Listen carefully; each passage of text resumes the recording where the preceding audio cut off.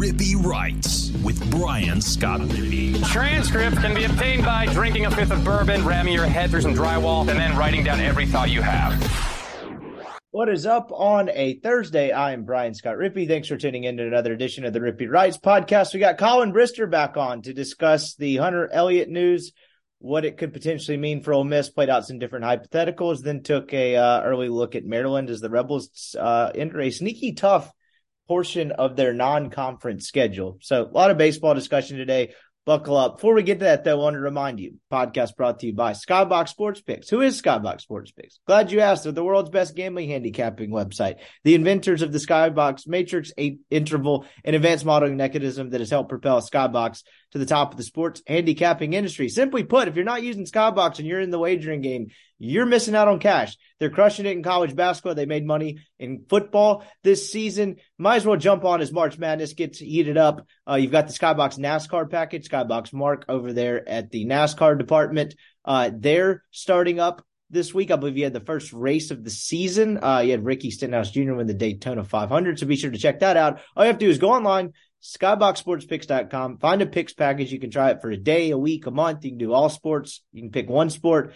Whatever it is within your price range, they're going to have something for you. Type in the promo code RIPPEE, RIPPEE, and that'll get you 20% off. Check them out, skyboxsportspicks.com. Podcast is also brought to you by LB's University Avenue there in Oxford. Go see Greg if you're a Rippy Writes subscriber. You get a free newsletter from me at rippywrites.substack.com. And discounted meats. Right now, it is 3 6-ounce bacon wrap fillets for $20. That's about a $40 valuation you're getting for $20 there. Hell of a way to kickstart your grilling weekend. Weather's starting to slowly warm up a little bit. Go buy LB's, throw something delicious on the grill. All kinds of delicious stuff over there.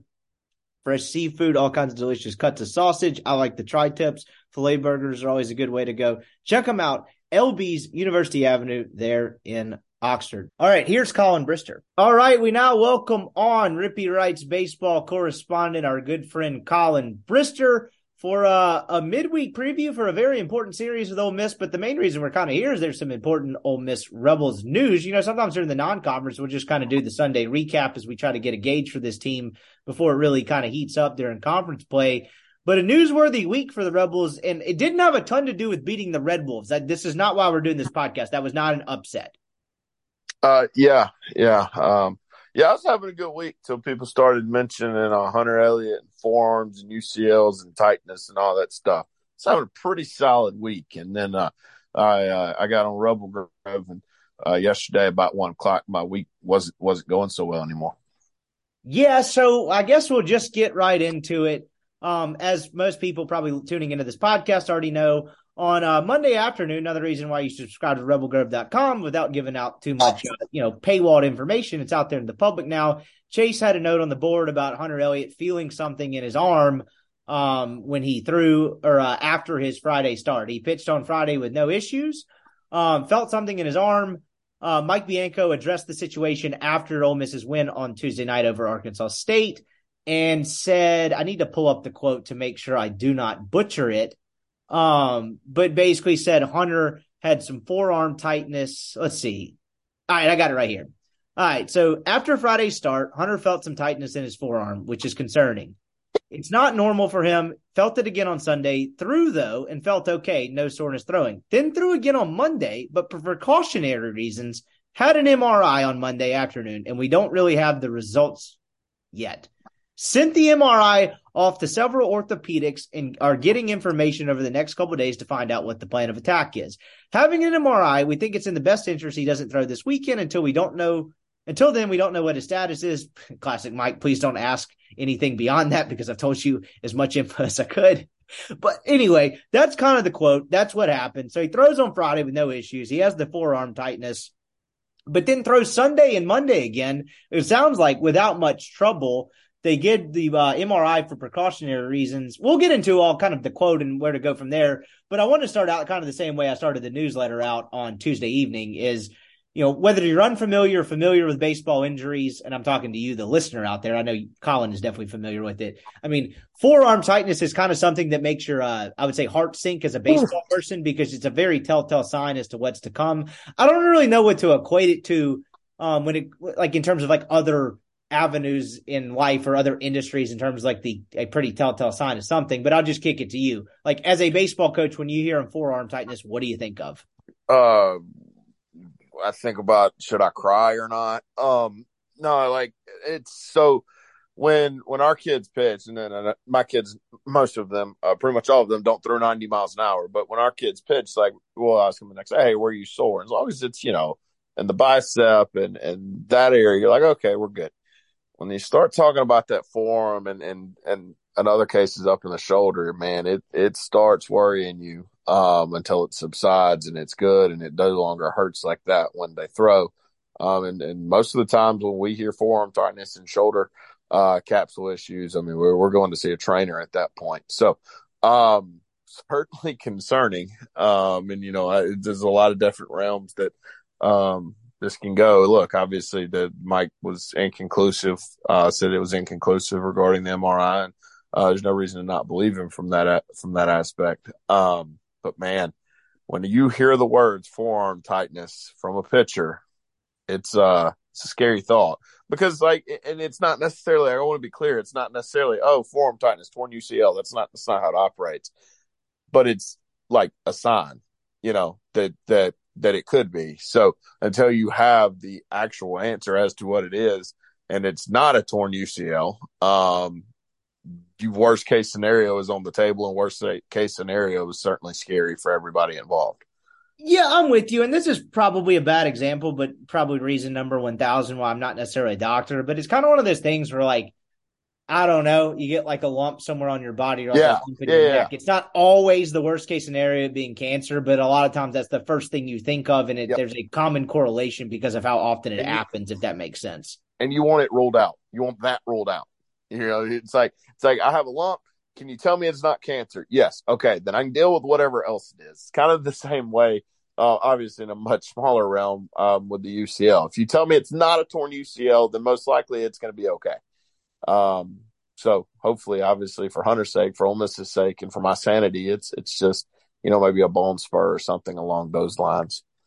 And I want to get at a couple of different elements of Bianco's quote, because I thought there were a couple of different aspects of it. One, I'll address this one right out the way, is if he had the MRI on Monday, so we don't have the results yet, I think he's being probably kind of intentionally vague yet, because like MRIs are not like a P test where you send it off to a lab to get the results, right? I mean, you pretty much know almost instantaneously of like, what happened, or like what the picture shows. At least you might not know the best course of action or what to do, but I think the odds are of Hunter having an MRI on a Monday, if that is indeed when he had it, the fact that they don't know anything and don't have the results, he's probably playing coy there. Would you agree with that? Yeah, I think that's fair.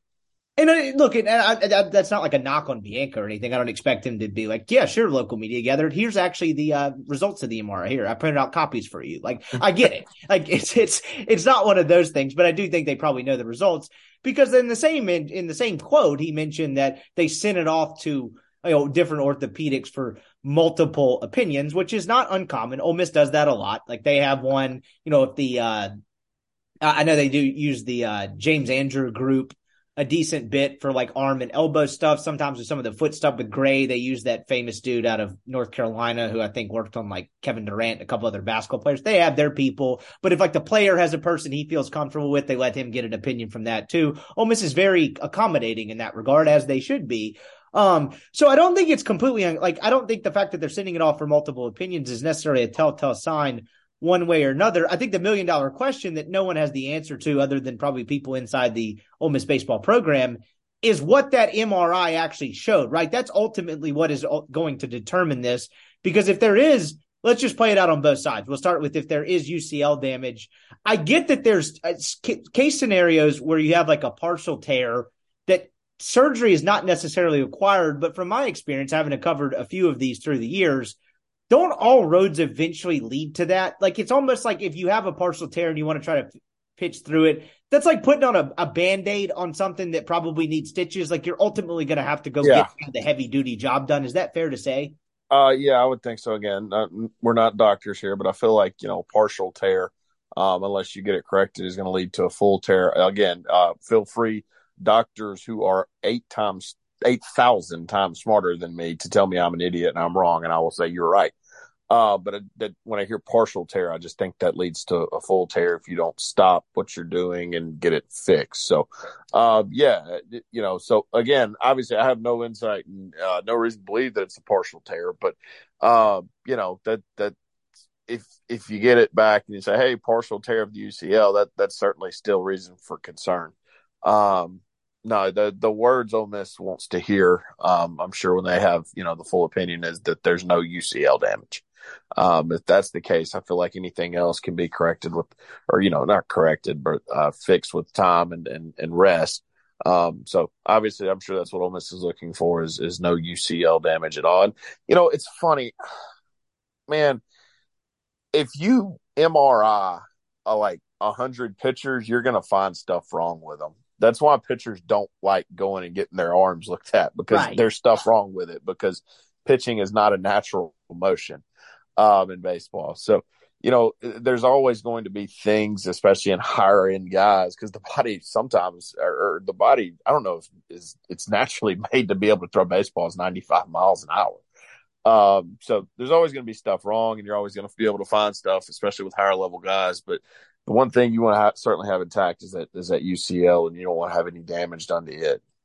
Yeah, that's very well said. And that's what's kind of interesting about this situation is, like, what did you make of, like, the aspect that they got an MRI for precautionary reasons? Like, if he didn't necessarily feel a ton of discomfort throwing, as he said, Sunday or Monday, like, do you think there's probably more to that? Like, what do you make of that aspect of it? Because you mentioned, like, them not wanting to go get MRIs naturally because you're probably going to find something in a lot of pitchers. I would bet money when Five hears the words forearm tightness, his next words are MRI. Yeah, that's a good point. So, no, I don't. I think if he just said, hey, my biceps extra sore, or, something along those lines, maybe not. But, yeah, you hear those two words and it's like, all right, well, we're going to see what's in there, make sure everything's fine. So, yeah, no, I don't necessarily think it's I think it's just that when you have that symptom, you go get it checked out. And so kind of along those lines, as someone, I mean, you've been around baseball in a much closer capacity than I have, can forearm tightness be something else? Like, we talked about this kind of correlation and symptom and all of that. Can you, like, if you, in any experience you've had or anything you remember, forearm tightness being something that actually was not related to the UCL at all? Can it be other things? Yeah, I mean, yes, we've had kids that, over the last 4 or 5 years that have had forearm tightness that they go in and look, and for whatever reason, it's not UCL damage. But like you mentioned with the cancer, and you want to rule it out, obviously, that's the first thing you want to get ruled out. So yeah, could it be something else? Sure. It's obviously, if your forearm gets tight after pitching, it's not necessarily always a UCL issue, but it's the one thing that you want knocked out and told that there is no UCL damage. And until those words are said, I think everybody associated with Ole Miss baseball has reason for concern, because, man, and I'm sure we'll get to this in a minute, it felt like this team might be an arm short of being, one of the best programs in the country. And now it gets dicey back there. It really does. And we'll get to that piece of it in a second. I just want to play out kind of the other hypothetical. If, like, look, I wouldn't necessarily bank on this. Like, if you're making me, and again, this is just two dudes on a podcast just guessing here, this is 100% speculation. If you made me kind of put a percentage on it based on, like, kind of past case scenarios and things I've covered and just been around through the years, when you have the forearm tightness, I don't know, I'm putting it like 70-30 that it's probably related to the UCL and the elbow. Would you go higher or lower? Is that kind of right? Oh, no, that feels about right. 70-30-ish, right? Yeah, that feels about right. So, obviously you hope for Ole Miss's and more so Hunter's sake that it's 30%. Because, man, God forbid it's UCL, and I'm not sure he's ready next year. Right. That's what sucks about this.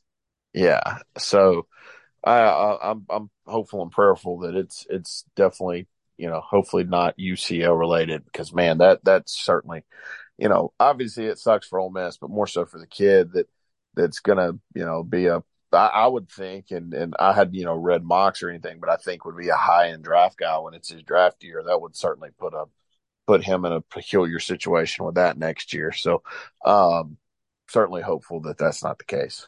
No, and I know I'm kind of putting you on the spot here, and I don't mean to like pin you up against a corner and ask you difficult things that you're not qualified. You're not a doctor, right? I've known you long enough.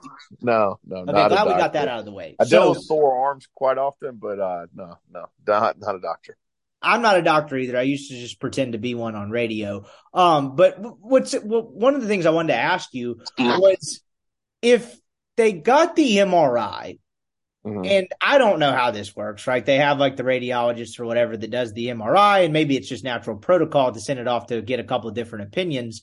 But if that MRI initially revealed like nothing wrong and the UCL being intact and no structural damage, would there be any reason to hold him out of his start this weekend if you're kind of picking up what I'm putting down?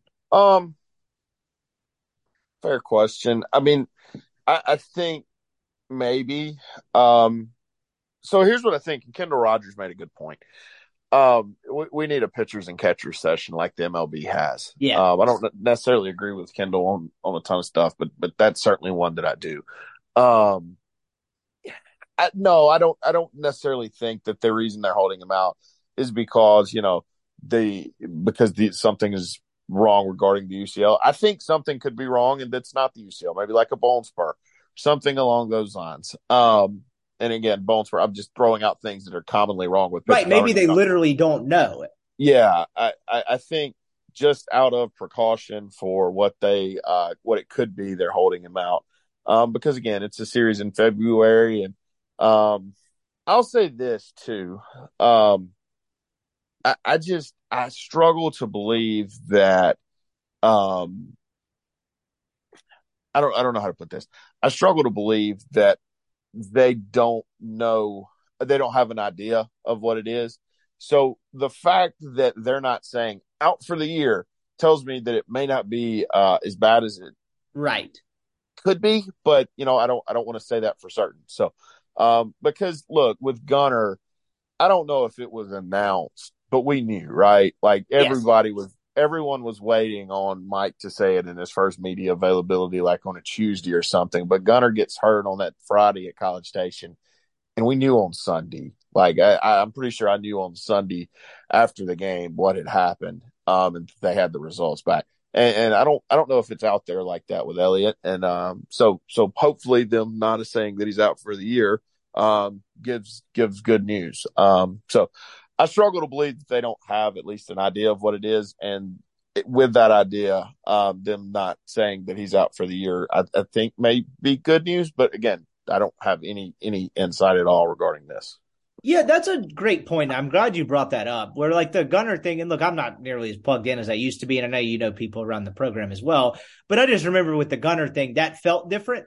You know what I mean? Yeah. Like you said, like you kind of knew on that Sunday or whatever. It's like, I don't know, this is going to be good. Where this one feels like very much like, what's actually the deal here? And maybe it's just the sheer fact that he, threw on Friday without any issue. I do think the fact that he threw twice more with seemingly without much discomfort, or at least from what Mike alluded to, is interesting as well. But like that one felt different from a sheer like tea leaves perspective in terms of like what you're hearing. So we'll kind of see on that. And that's been Medical Corner from two dudes with no medical degrees. Let's get to kind of the, best worst case scenarios. Let's just say, again, completely speculating and hypothetical, that it is the worst case scenario and Hunter Elliott is not a factor on the 2023 Ole Miss baseball team.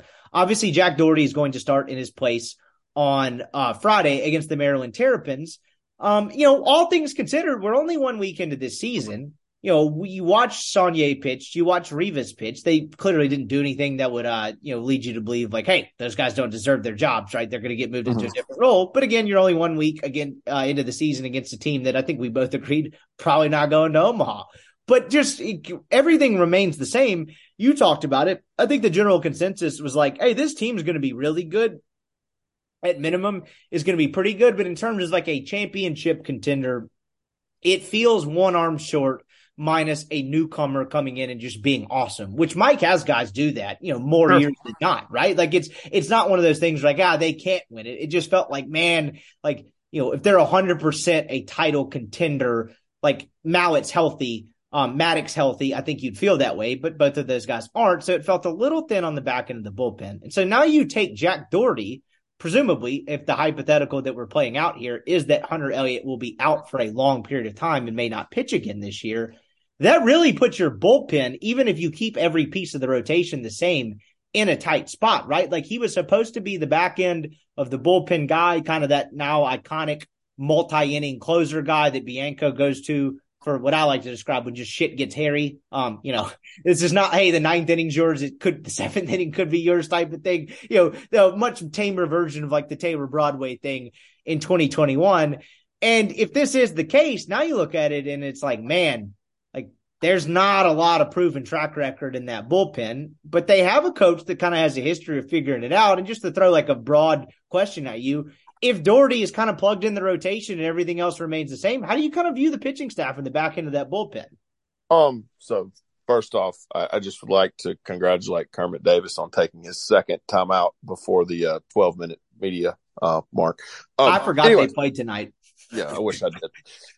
My man has taken 2 timeouts before the 12. All right. That'll help. Yeah, that'll make them make shots. Anyways, so I thought this was interesting, and I'll ask you because I was thinking about this today. All right, so Elliott's obviously not going this weekend. Doherty is, okay? I was just thinking back, and 2021's a little bit different because Gunnar and Nikhazy were so good. Yeah. But when Gunnar gets hurt, okay, and, obviously you don't have the two-headed monster that they had. Who was the best pitcher on that Ole Miss team after that? Excuse me. Who was the second best pitcher? I was about to say, I was about to ask a trick question. Who's the second best pitcher? Is Jack Doherty. Oh, no. Sorry, excuse me. Taylor Broadway. Okay. All right. 2019. Really 18. Okay. They had, obviously Doug, 2018 was Rollison, but their next best arm was their closer in Parker Caracci.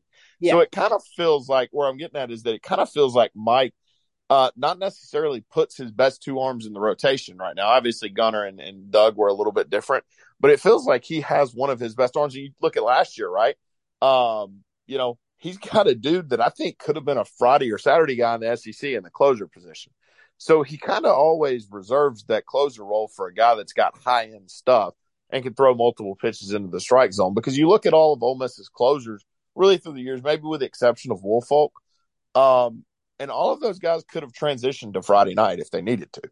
So I kind of think that's the case with Doherty he could be an all-SEC closer, but Mike has him – or excuse me, he could be a Friday night guy, but Mike has him in this closer's role because that's what the team needs right now.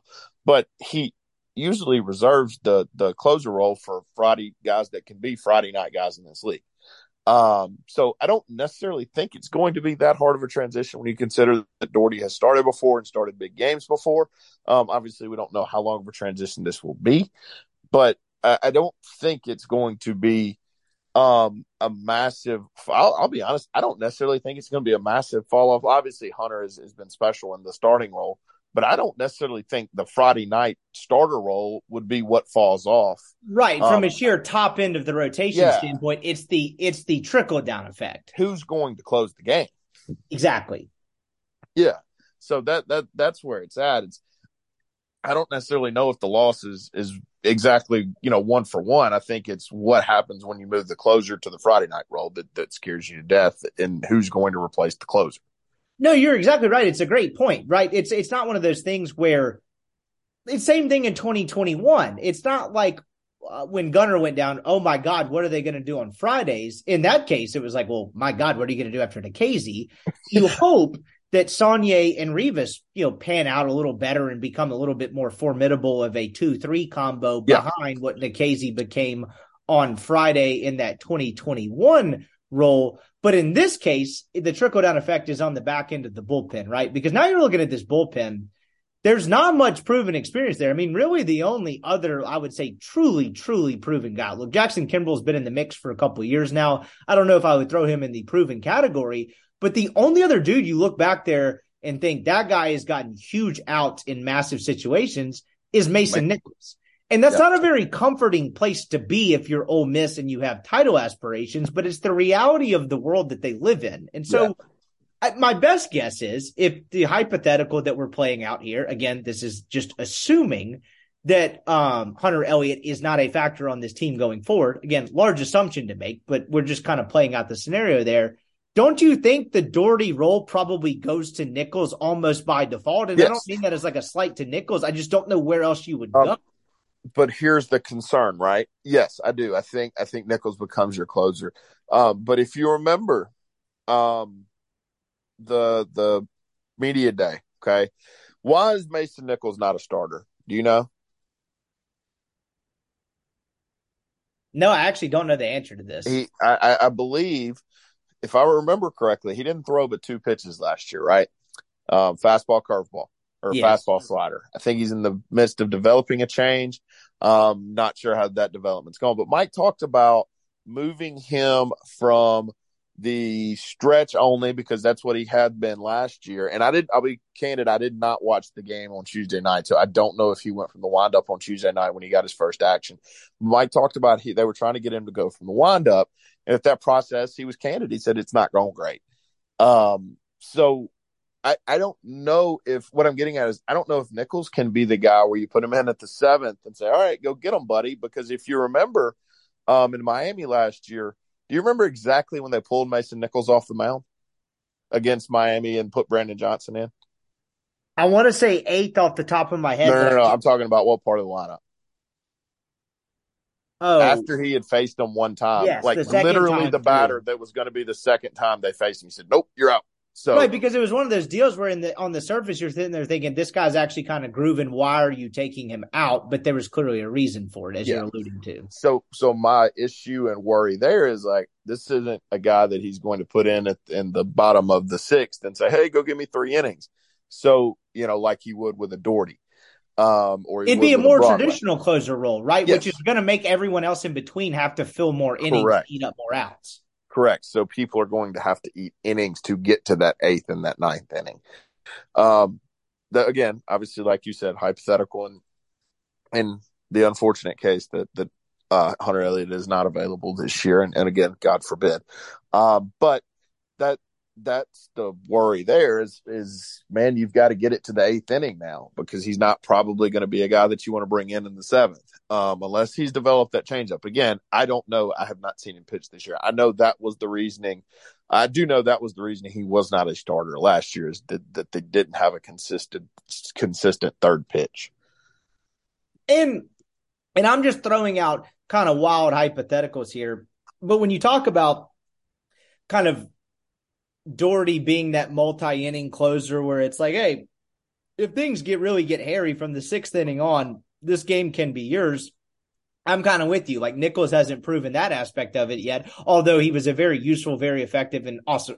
He's good. Very awesome pitcher as a true freshman. But that just like beyond like the lack of depth, that changes the dynamic of how you manage games. And so Is there any world where Mike tries to find another high velo guy to be kind of your 9th inning closer and let Mason Nichols fill out a role before that, where it's like, hey man, can you get me through the 7th and the 8th, where presumably if you're effective, like you don't have to face something a second time through and then you can kick it to, and I'm just throwing out 2 random ass names here that throw hard, a Braden Jones or a JT Quinn. Yeah. You get what I'm getting at? I'm not saying those 2 fit, but could he try to solve the puzzle that way? Sure. Like you said, Mason Nichols is a very, very, very good arm. And I think, quite frankly, before he leaves Ole Miss, will be a starter.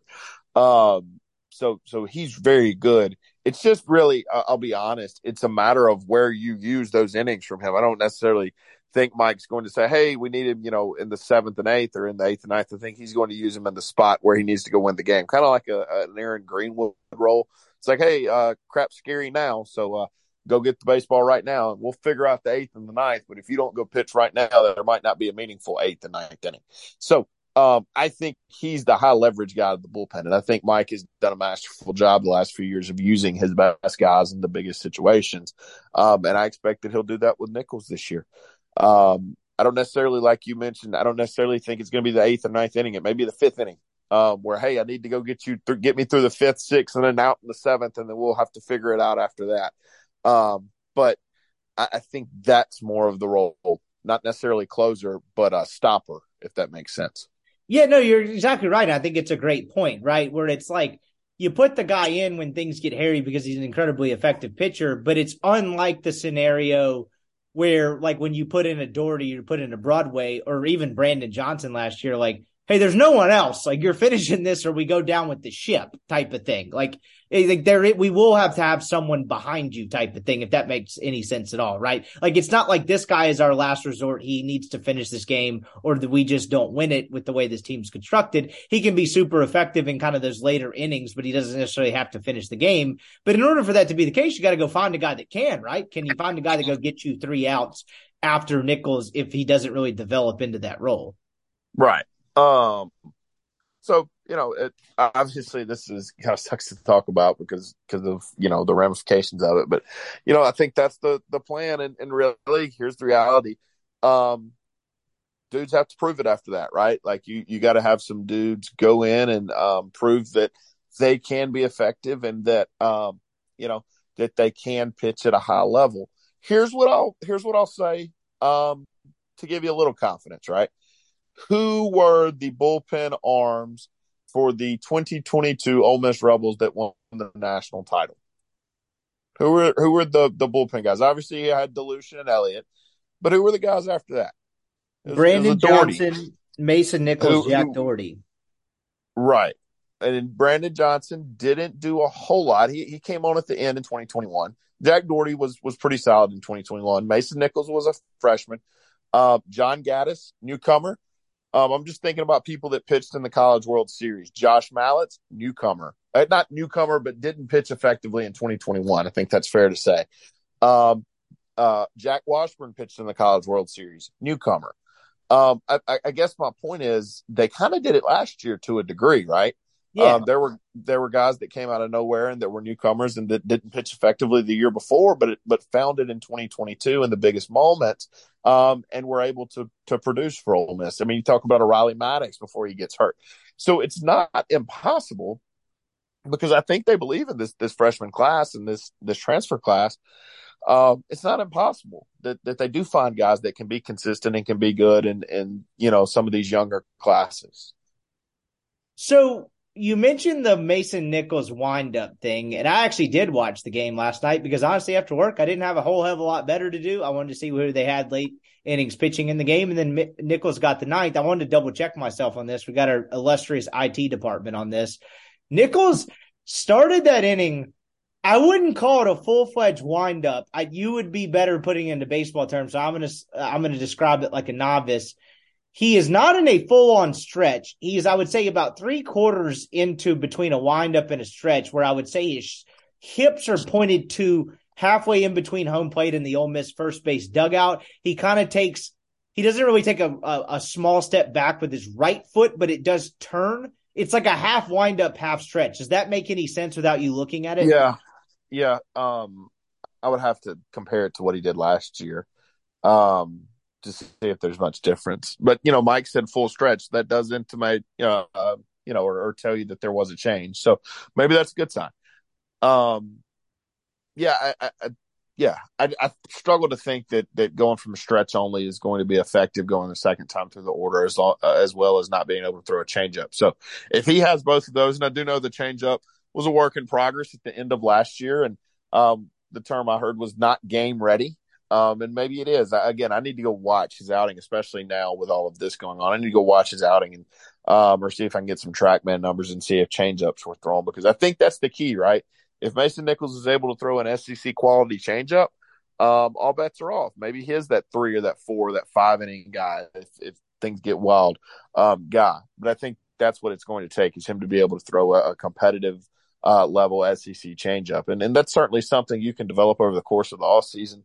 And maybe he has. But I think frankly, that's really big for Ole Miss in this unfortunate hypothetical that we're discussing. And I gotta say, I still have it up. I'm watching the replay as we're doing this podcast because I was curious about it. As he got more and more batters in, he only threw like 12 pitches because he had a 1-2-3 ninth inning. From the second batter to the third batter, whatever this version of a windup is, I can say undisputably became a little more exaggerated towards a windup. So maybe that's kind of a gradual transition that is something to monitor for the people out there. One quick note before we kind of get to the Maryland thing and get out of here is, even before all of the all of the Hunter Elliott stuff happened. You know, we talked about Mason Nichols not getting in opening weekend. He got warmed up twice on Friday, and that's why Mike didn't put him in and then didn't put him in on Saturday. And then he kind of just went with all newcomers on Sunday. And he gets the ninth inning in his first action of the year in an 11-3 game against Arkansas State.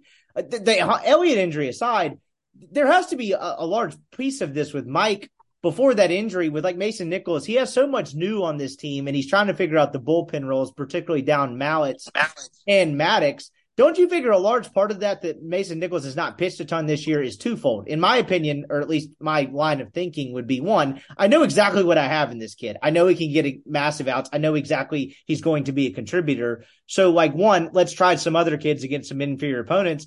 And two, with this long-ass season and kind of the wear and tear on some of these arms, if we ease him in and he only has 2 or 3 appearances before conference play, and that's probably a little bit exaggerated, that's not the worst thing in the world. Like, do you buy into that theory at all? Yeah, I'll be completely honest with you. Do you know why I think Dylan DeLucia and Hunter Elliott were really good in the postseason last year? Yeah, because they weren't starting and pitching 5 innings and 75 pitches in early February. All these other dudes are like throwing 125 innings, and DeLucia's like, I don't know, this is my 8th start of the year. I didn't even start against Alabama. I think you could say that's a large portion a large reason why they won a national title. I don't think that's exaggerating at all. I was about to say being hyperbolic is the word I'm looking for. I'm with you. Conspiracy theory is Mike holding a guy for the Saturday role for Ole Miss? Is he hiding somebody? I like this because, for a guy that's about as traditionalist as possible through his first 12 to 15 years at Ole Miss, we saw him abandon the concept of starting pitching last year. Maybe he's perfected this to where, actually, I'm just going to throw out these schmucks to start for the first month, then boom, the real rotation comes in. So, it was maddening at the time because Ole Miss was so bad. But it is kind of funny now that I look back at it and they asked Mike about who's starting. He was like, dude, I don't care who starts. I'm just trying to get one out. I would like to get an out. That sounds neat. He literally said, we don't have starters or relievers. We have pitchers. That was an exact quote at one point in March. I'm trying to get an out. I know we've referenced this 9 times ever since that has happened, though. But do you remember just how ridiculously bad that was? We were going to stop doing the pod. I was like, dude, I'm not going to keep you for an hour and a half every Sunday just to go through the motions here. Like, what's the point? We'll play this by ear. Oh, my God. They were 7-14. I was ready to jump off the cliff. And it's not just that they were 7-14. It's how they lost games. It's not like it was the state thing last year where they just couldn't throw strikes. It's like, what are you guys doing? Like, how are you losing these games? It's like, Ole Miss out hits opponent 12-3, loses 4-1. Maybe the reason Arkansas rock bottom was so perfect because then you leave that series being like, man, Ole Miss is kind of better than Arkansas. Like, they didn't win the series. They won on Friday night, though. They did. It got a little bit of help, and then my God, I will say, people love to make fun of the ESPN win percentage on football games and stuff. That Saturday game, maybe it was the Friday game, I don't remember. It was Thursday, Saturday. Game 2 against Arkansas. That has to be one of the most college baseball games where I was like, this team has to win this game. Like, they're so much better. They're getting every opportunity. That was the most. I don't even know how to describe this. This is terrible podcasting, but how in God's name did you not win this game? I think I may have ever watched the game 2 against Arkansas. It's like, how in the world did these dudes not win this game? Yeah. But last season was so infuriating and jubilating all at one time. What a moment in time to go from 7-14 to me crying in section 108 of Charles Schwab Field. Anyway, so a couple of quick notes I just wanted to get to before we get to the Maryland piece of it and get out of here. Tywone Malone claimed one off the batter's eye. So he's the people's champion. I will tell you, I may have mentioned this to you on the Sunday podcast. When he got put up in that pinch hit role on Saturday, people went nuts. But the old graphic had not updated for my man Glenn Waddle, and I forget who he pinch hit for. But Waddle initially announced him as someone who was definitely not Tywone Malone, as if you could mistake the guy for anything. And then they had to kind of go with the subdued second. Actually, it's Tywone Malone, and people still went nuts. This is becoming a fan sensation, but my man can hit. Yeah, he can hit. I think he is an SEC hitter. Here's my issue, okay? And I don't know this. You would probably have a better idea than me. Can he play in the field? Is it a Ben Van Cleve situation where my man doesn't even have a glove, or is he a capable defensive player? My guess is no, but that's purely Okay. speculation. I All right. literally So have no now clue. we're limited to pinch hitting and DH options, right? Are we? Look, I get it. Everybody wants this kid to play because he's a football player and it looks cool and he hits the ball 485 feet. And I'm not saying he shouldn't play. And he seems like an awesome dude that all those He baseball does. players love. Yeah, he does. But I guess my point is, like, if it's only the only option is being able to DH, it's hard to just give him all the reps when you got guys like Furness and Udermark that Exactly. have earned reps too. So I get everybody's like, put him in the lineup. I understand, but first off, where? Okay, and the answer is DH. Well, you got other guys that need reps too. So I would continue to play all three of those and see how they look when, SEC players rolls around. I'm not advocating throwing him on the bench. I'm just saying I completely understand that why he's not starting every single day too.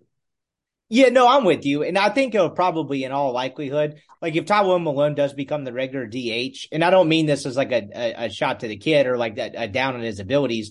To me, the way just in the like hypothetical how that would play out, it would be because a couple of those other guys, the freshmen you mentioned, Udermark, and Will Furness, because they struggled, like he's probably the second or third option at DH if you had to take a best guess.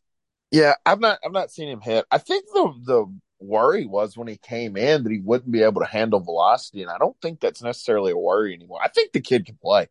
I think he's going to contribute to this team in a meaningful way in relevant situations. I guess my pushback is only against the people that are saying, "Hey, you should start every game." Well, I'm not sure I'm quite there yet. Yeah, exactly. I'm with you there. As we kind of turn the page a little bit to Maryland here, they're a top 15 club. They bring back two of their best three pitchers from last year. They lost one. They bring back their Friday guy, who's now their Saturday guy. They have a kid. Their now Friday guy was the Sunday guy last year who had some pretty ridiculous strikeout numbers. And also this kid, I forget his name off the top of my head. It's like, I want to say Jared Saltalamacchia, but it's not. It's Jason Savakul. So, just S's over here, MIS education over there. He starts last Friday for them against Baylor, and it doesn't go well. He walks a bunch of dudes despite his great swing and miss stuff. And then Nick Dean, who was their Friday night starter last year as the Saturday guy, was just terrific the next day, and they win that Saturday game and then kind of back in that series against Baylor. So I guess my point is, without pretending we know a ton about Maryland and not having watched every game they played last year, I do think this will be a test to just, hey, how good is this offense? Like, you think it's really awesome. I think they're going to be a successful offense no matter what, but this will be a pretty good litmus test, particularly with some of the guys they've had to replace around the fringes of just like, hey, like, does this actually translate to SEC kind of light pitching is kind of the main thing I'm looking for this weekend, because they're going to face two pretty quality starters and a Sunday guy that is a newcomer. I believe the kid's an Ohio State transfer. If I'm Habither, they also have a kid named Kyle McCoy who's pretty good, who was a freshman. But point being, this is going to be two pretty quality arms and some decent bullpen depth. This will be a good test for SEC quality pitching and how good this offense actually is. This feels like Auburn's rolling into town. Yeah, That's what it feels like to me. This feels like Auburn. But I'm not sure if Auburn's ranked this year. They should be. It's a top 25 team. I think this is like what you would see when Auburn rolls into town. You're going to see some arms. You're going to see some dudes top of the lineup that can swing it. Maybe not a great bottom half, but you're going to have really, really good arms that are going to go out on that mound. And it's going to be interesting to see how Ole Miss competes against them with all the newcomers. So definitely an exciting weekend. I'm going to get to go Saturday and Sunday. So the weather's nice this week. I haven't even looked at the weather yet. Well, it's warm, but with some chance of rain. But we'll take that over 40 degrees every day. Ooh, are you okay? Are you a big cold guy or heat? If you get to pick 90 or 30, what are we picking? Oh, I'm picking. Well, for watching baseball, 90. No. Just you get to pick. Oh, I used to say cold, but honestly, I'm just going to admit I'm a huge wuss. I would rather it be hot. Oh wow. Okay, I'm the opposite because I can put on enough clothes. So what used to switch me was like the Texas heat. Everyone talks about the humidity and stuff in Mississippi. That dry heat out in Dallas, where I'd go to try to play golf at 1 o'clock in the afternoon, and it's like 109 at 4 p.m. I was like, I might die out here. So that was a different level of heat that kind of drove me to the cold. But when you're sitting at Swayze Field and I'm having hand warmers and gloves on and I'm still not, I would say, comfortable by any stretch, I'm like, maybe give me the heat. I need a nerd to explain to me why it's 15 degrees colder in Swayze than it is anywhere else. It's the coldest place in Oxford. One of my dad's buddy, D. Lovelace, I think he listens to this pod sometimes, claims it's the coldest place in Oxford. And I don't know if he's a scientist, but I back the theory. I don't know why it's so much colder. Is it because it's down in a bowl? It is absolutely colder. Like, I remember used to be covering games. It'd be like 47 degrees outside, your typical kind of midweek slog. Sure. But I'd go down on the field and like I got a jacket, I got long pants on, like 47 degrees should be tolerable. I'm sitting there shivering, being like, Mike, come on, stop yelling at these guys. I need to get the hell out of here because it feels like it's 31. I don't understand that, but it's absolutely true. I watched Mike play a game against Wright State in the year 2015, and I swear to God, 18-degree weather, and then there was no header, if I'm not mistaken. Yeah. No, this was the Friday. He played a doubleheader on Sunday because they finally deemed on Saturday when it was 4 degrees or whatever, we probably shouldn't play. And that was the year they had like 9 doubleheaders in non-conference. Yeah. That was my first year at the DM making like $12 a game. And I'm like, this hourly rate doesn't add up, pal. But yeah, sorry about that. But they played on a Friday and I'm out in right field and it's like 16 degrees. I'm like, what are we doing? I'm like one of 7 people there. And I do mean in the entire stadium.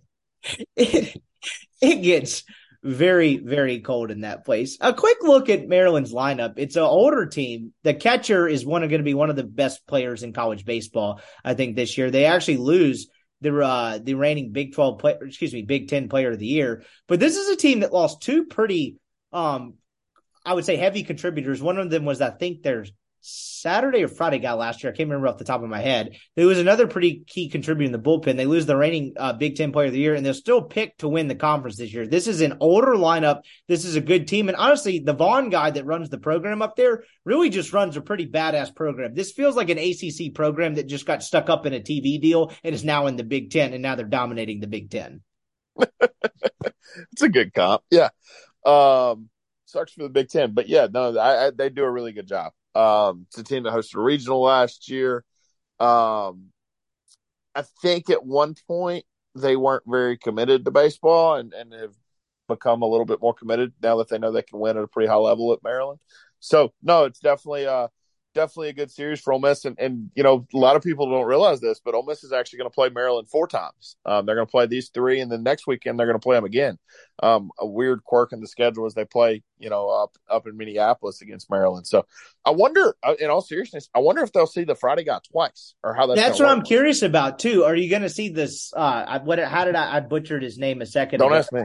I'm going to take great pleasure in butchering it a second time. Savakul, are you going to see him twice? That's a very good point. Like, do you see him twice? And do you know why this happened, by the way? I didn't know this until I actually got the chance to listen to the Chase and Neil pod today. Do you know why this happened? I don't. So, according to Chase, out, right? He asked Mike about this. They committed to that tournament in Minneapolis so long ago that at the time they actually had another school committed to come play this weekend before they went to the tournament. That deal fell through and Maryland stepped in. And so that's why this is happening the way it is. Okay. So Maryland was that makes sense. So Maryland filled somebody's spot in weekend number 2. Yeah, I mean, we're going to be sitting there. If Ole Miss takes 2 or 3 this weekend, by God, they won the series. Like, not so fast, my friend. Actually, not buddy. Savakul's taking the mound. You could get a 4-game split. So they're going to go Maryland 3 times. You got 2 games. That's actually going to be a pretty competitive midweek series, I think, against La Tech. And then you get Maryland again on Friday at 3 p.m. in Minneapolis, Minnesota. Yeah.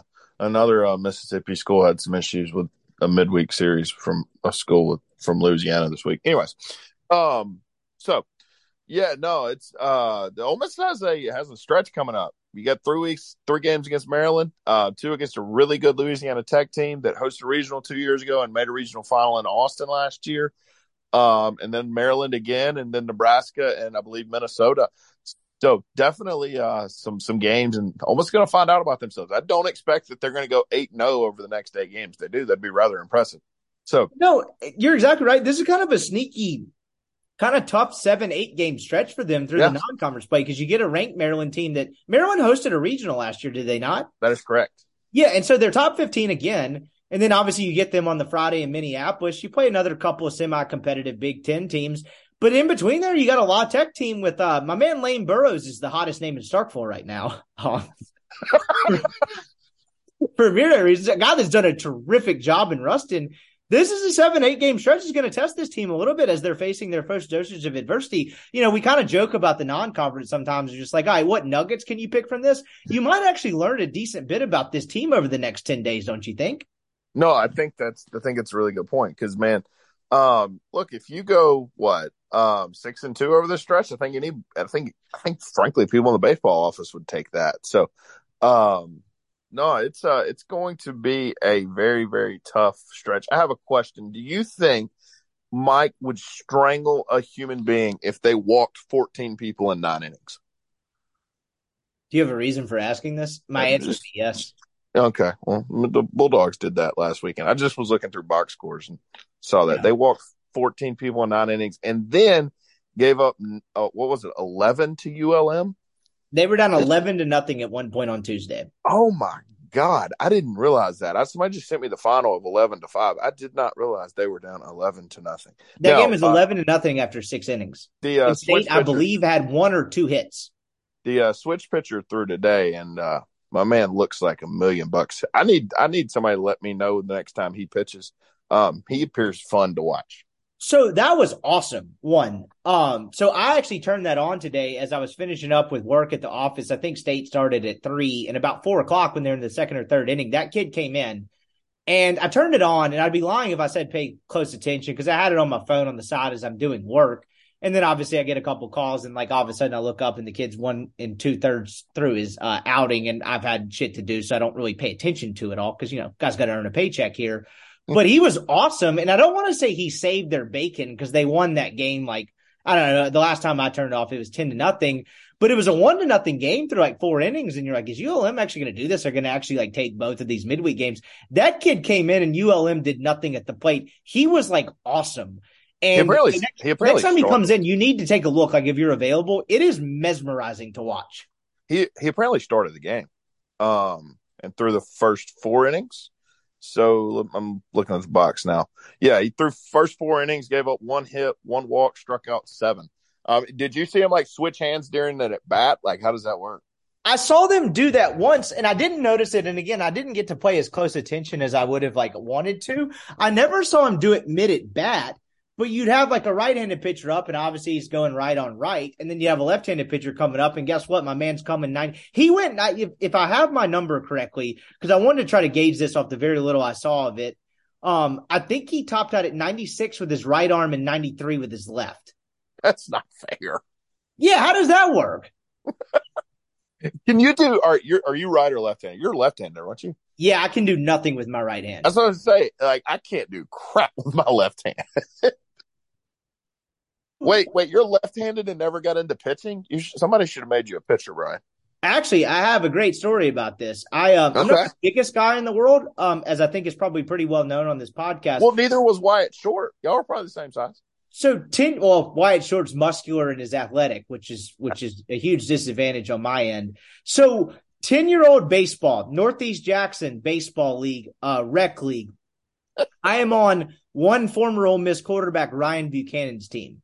Okay. They would throw Ryan Buchanan for the first 3 innings because back then you had a 3-inning limit. He's throwing 75 and not getting touched, right? Then I'd come in and throw 45, and dudes did not know what to do. And at the time, I couldn't grip a fastball with 2 fingers. So my fastball was actually a 3-finger change. It's a 4-seam, but your boy's gripping it with 4 fingers, and that thing had some sick sink on it. Maybe I could have gone and played college if I'd have stuck with it. So Buchanan throwing legit probably 72 at the age of 12 or whatever you guys were. And yeah, because he was a nasty baseball player. I was actually surprised he didn't stick with that long. I was going to say, quit baseball first and stuck with basketball. That kid could have been a D1 pitcher. He was a good basketball player too, right? Yeah, but if you're talking about maybe doing the 2-sport thing in college, Buchanan was an incredible baseball player. He just decided he wanted to tear up the MIS in basketball instead, which whatever. If you have those options, more power to you. But my guy's coming in, and I'm thinking I'm throwing heat, but it's actually the off-speed stuff without me knowing it's off-speed stuff. Did he play baseball at prep? He did, I want to say, up until his 9th or 10th grade year. And then he really ditched it to get serious about quarterback play, but stuck on with basketball instead of baseball, which I found interesting. Yeah, I guess going to spring practice. Yeah, no, that is interesting. That's funny. But yeah, usually I'm going to make I don't know if this is how it works, but if I ever have a son, I'm going to make him left-handed. That's a great get him left-handed and get him into golf, and then thank me later when you don't pay for college. Don't pay for college. Yeah. Malloy will hook you up. All you got to do is get your son shooting scratch by like 10th grade, left-handed. Boom, you're good to go. A lighthearted note to end this podcast. I say that somewhat tongue-in-cheek. We've done a podcast with all sports before, so we kind of bounce around. We'll shoot the shit about anything.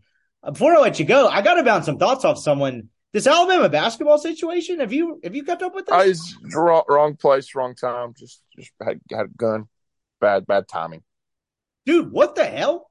All right, so explain. All right, so I saw this at school yesterday, and then I didn't like during lunch or whatever, and then I didn't go and read, and then I didn't keep up with it today. Explain to me exactly what that kid did, because I never could get it straight what he exactly did. I know he gave the guy a gun, but at some point they said it was the other guy's gun. I don't exactly understand what happened.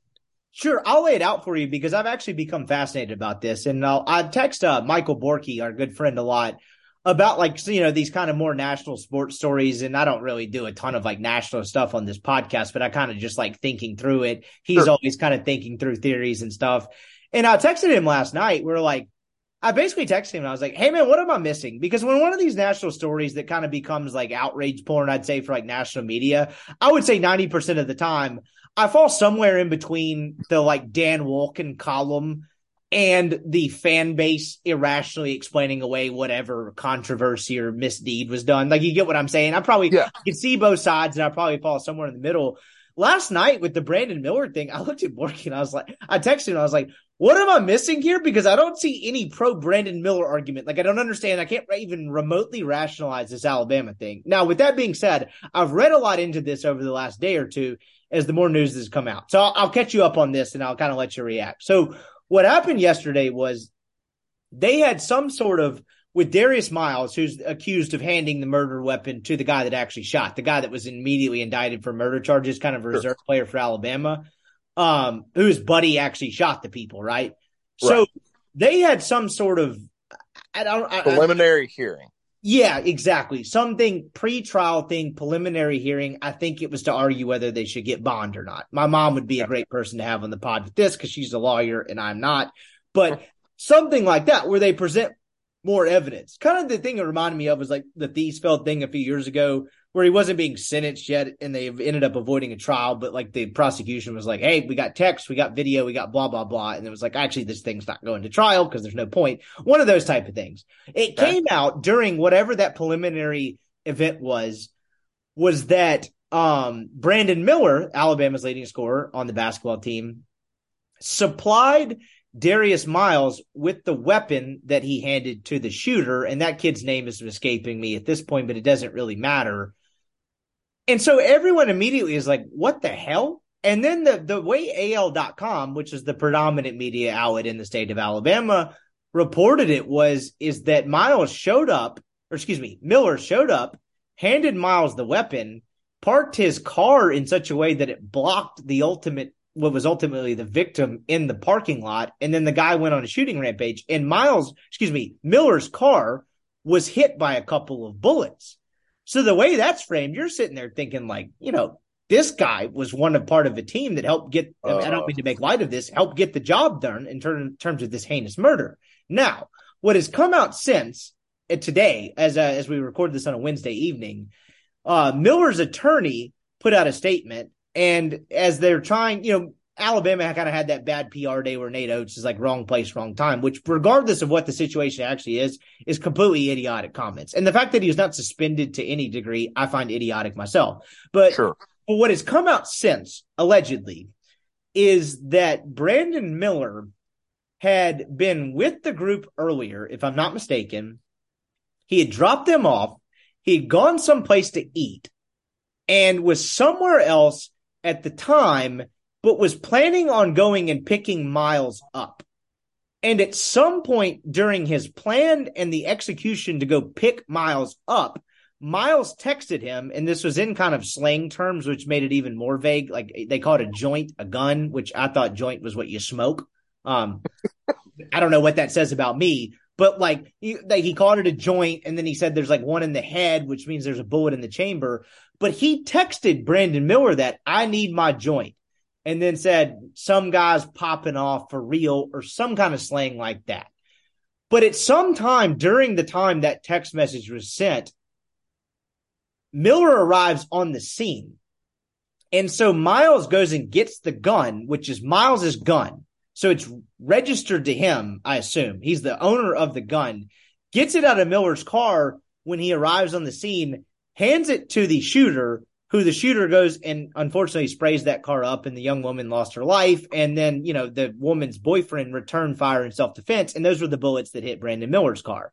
Now, what becomes, at this point, I'm sitting there like, my God, like, why is Brandon Miller playing basketball? What's going on here? What has apparently been come out since and was reflected in the statement today by Miller's attorney is that Miller has never handled a gun in his life. He didn't know what was going to happen. All he heard was that he was going to pick Miles up anyway. And then as he was on the way, allegedly Miles said that he needed his gun. But since Miller was on the way, he showed up anyway. Miles gets it out of the car and that happens. But Miller doesn't know anything about what was going to happen. So basically the gray area is like, basically, did Brandon Miller read that text before he showed up on scene? Or did he not see the text? He shows up to pick his buddy up. The buddy gets the gun out of the car, and what happened. Does that make any sense? I know that was long-winded. Yeah. Wow. Yeah, I feel like at least you maybe suspend the kid until you get all the info and maybe there's some court proceedings. Well, yes, that would be thinking about it rationally. So congrats to you. I'm not necessarily saying the kid should be in jail or anything, but if I'm Alabama basketball, I'm not sure I'd have him on the floor right now. As they are currently trailing South Carolina at halftime. Not sure how one does that, but they are down 4 at halftime to the Gamecocks. Ole Miss didn't even do that at South Carolina. But he's actually playing well. He has 15 points. But yeah, wow. That's certainly something. Yeah, no, it is. And like the sleazy part about it is the fact that it was the PR blunder by Oates, right? No matter what happened there, never say wrong place, wrong time. Like, what are you talking about, man? The guy wasn't at the wrong place, the wrong time. He wasn't going to pick up like Whataburger and there's a shooting in the parking lot and he just happened to see it. Like, you know what I mean? Like that's whatever you think is innocence or guilt is, that's not wrong place, wrong time. Like, you kind of in agreement there? Yeah. Wow. That statement is not, I mean, I appreciate the apology he made, but like, come on, don't say it. So I don't know. That frankly, that's egregious that Oates would say that. Which makes me wonder, like, what exactly is this? Is this just some elaborate cover up, or is this one of the main reasons that Miller has not been charged with anything and he's not a suspect in anything is that Miller actually invested in a dash camera in his car. And he voluntarily offered that dash camera footage to Tuscaloosa PD. And again, you're taking their word for it, but apparently whatever was on the dash cam footage, I won't say exonerated him. Tuscaloosa PD and the district attorney decided not to charge him. Now, what does that actually mean? But I don't know. Like, I've never heard of someone having, like, other than a cop having dash camera footage. You know what I mean? But apparently that helped him out. I don't know what to make of that. I've heard of it. I've heard of it with Uber drivers and whatnot. Right. So, I don't think our guy's driving Uber, though. Nah, probably not. He's probably getting paid a little well. But at the very minimum, doesn't it take a gigantic leap to believe, one, Miller never saw that text before he arrived on the scene, and two, what are you doing at 1 o'clock in the morning with a gun in the back of your car? Yeah. But to be clear, it wasn't his gun, correct? Correct. So is it possible, I'm just asking questions, that you said they were together earlier in the night? Yes. Is that correct? Is it possible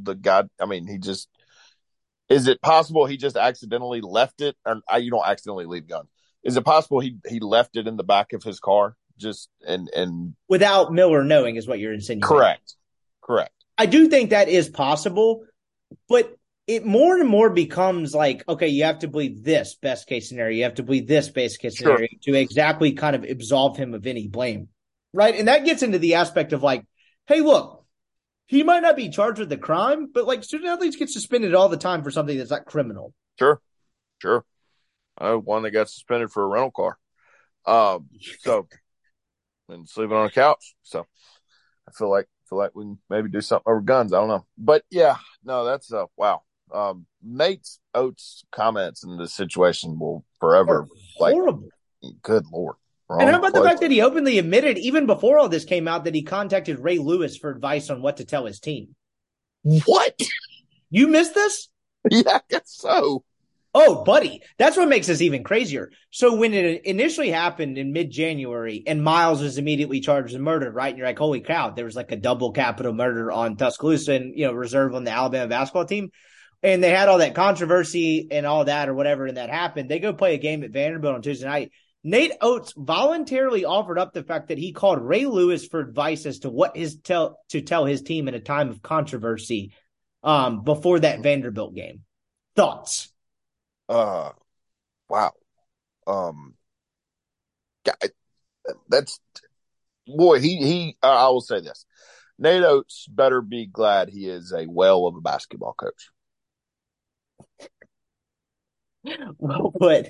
And I don't mean to be an asshole about this, but now that it's come out, like what's come out since, is there any chance the real reason that Nate Oates called Ray Lewis is because it's like, how do I keep my guy Brandon Miller out of this? I know you were a magician with the white suit, like that was never found. How do we do this?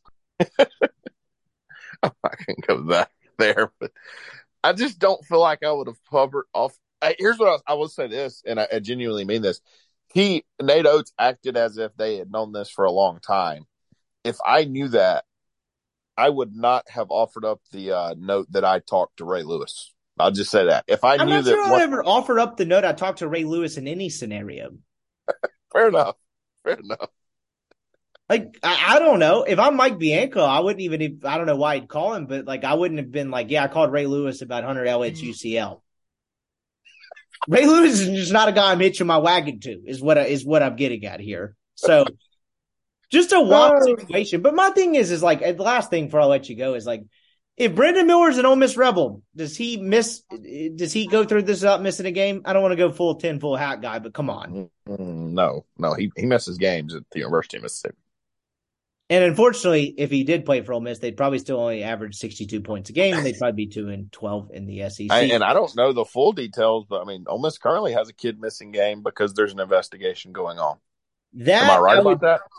Yeah, I have. I would. I don't know anything to say enough definitively. I would describe that as a much more innocent mishap than anything nefarious. Right. No. I'm not saying anything intentional happened. No, I know.